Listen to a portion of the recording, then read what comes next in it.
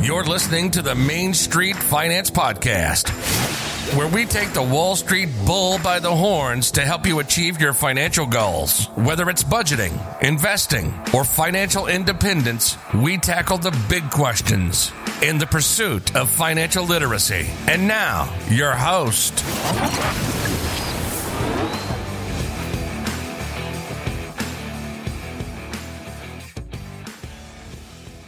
What's up, everyone? This is Alex, your host, and I want to go ahead and address right off the bat, I got some constructive criticism from a couple of my listeners of the last show, and as it turns out, I was violating just about every rule of how to record a good podcast, such as don't record in an empty room with nothing on the walls, or don't just have an empty table in front of you.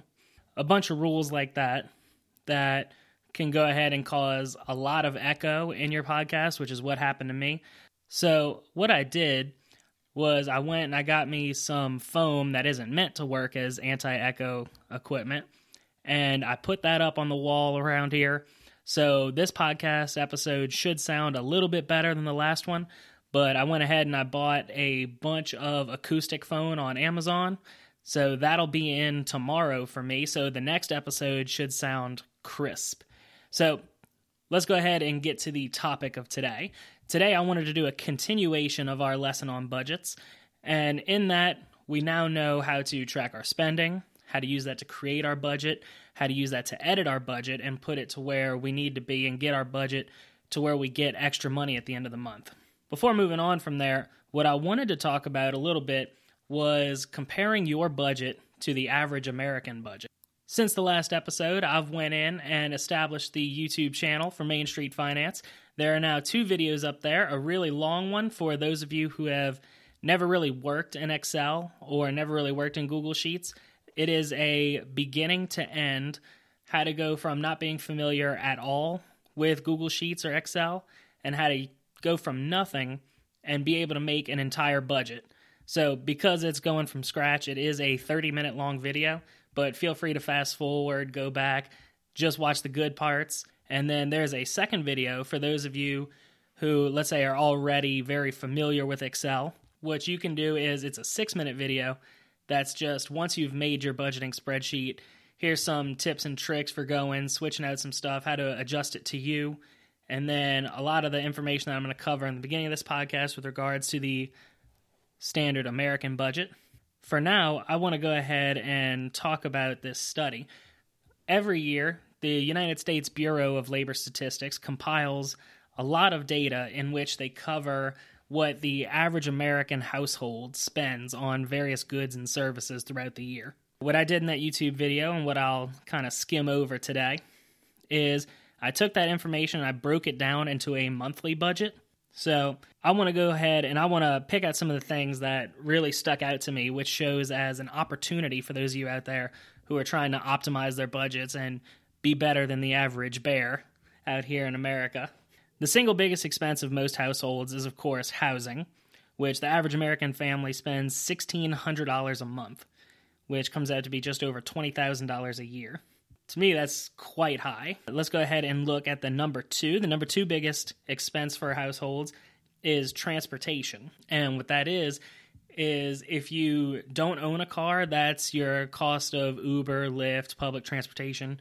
If you do own a car, and that is separated out, if you want to see the study, I'm going to go ahead and post a link in the show notes so you can go and see it. So transportation, if you own your car, this is your payment on the car, either to buy it outright or to make the payments. Again, this is an average number. And so average transportation costs are $813 per month for an average U.S. household. Now, I would assume that's 2 vehicles, possibly 3. Something important to note about that transportation cost is that insurance is not included in that. Insurance is a whole different line item in here. Rounding out number 3, which shouldn't surprise anybody, is the grocery budget. So the grocery budget for the average American household in 2018, which all of these numbers are 2018, was $660 a month.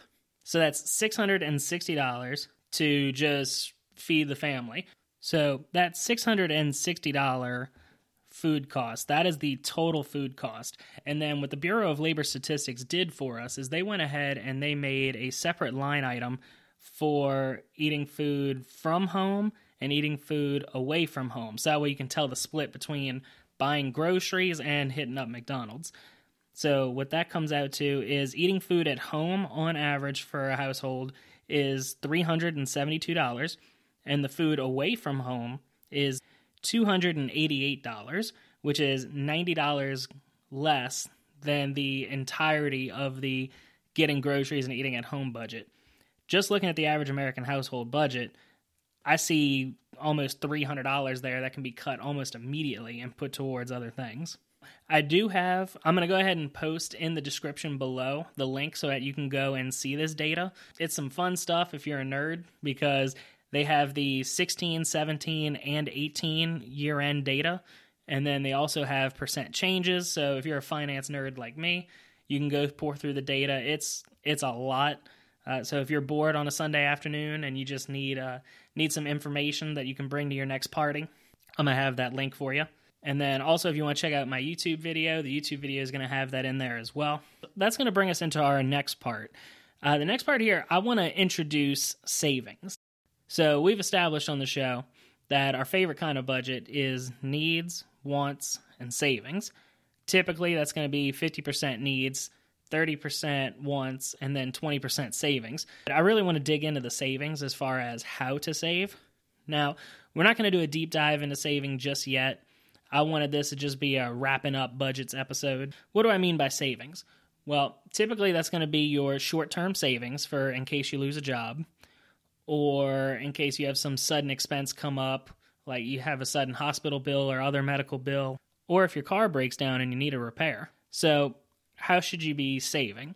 Well, typically you're going to have several different accounts that you're going to want to use. The first is going to be your savings account. Now, your savings account is going to be where you want your liquid savings, which just means cash.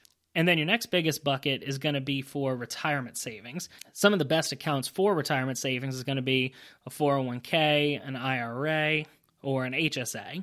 Those are going to be your big three, if you will, of where you're going to want your money to be going for retirement so that you have a solid retirement that you don't have to rely on anybody for.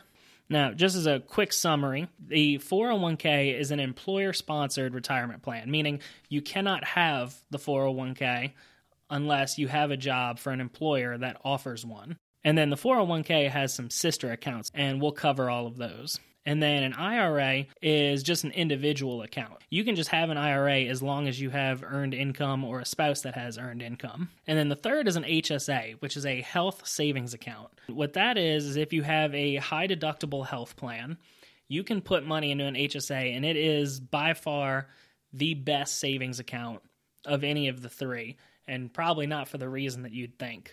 I want to go ahead and wrap it up there. I just wanted to have a quick episode to wrap up what we were talking about and then set up for savings. What we're going to have on the docket here is the next couple episodes are going to be a little bit shorter than what I've planned, but each episode is going to cover a different account that would go into your savings category of your budget. And we're going to do a deep dive into each of those accounts so that you fully understand what those accounts are and how to use them to your best advantage. Until then, this is Alex. Thank you for listening. Thank you for listening to the Main Street Finance Podcast. Have a question on today's topics or have suggestions for future episodes? Send an email to mainstfinance@gmail.com. Sharing is caring, so if you learned something new and useful today, make sure you share it with friends and family. Don't forget to like and subscribe to be notified of new episodes. For demonstrations and more examples, be sure to check out the YouTube channel. We'll see you next time.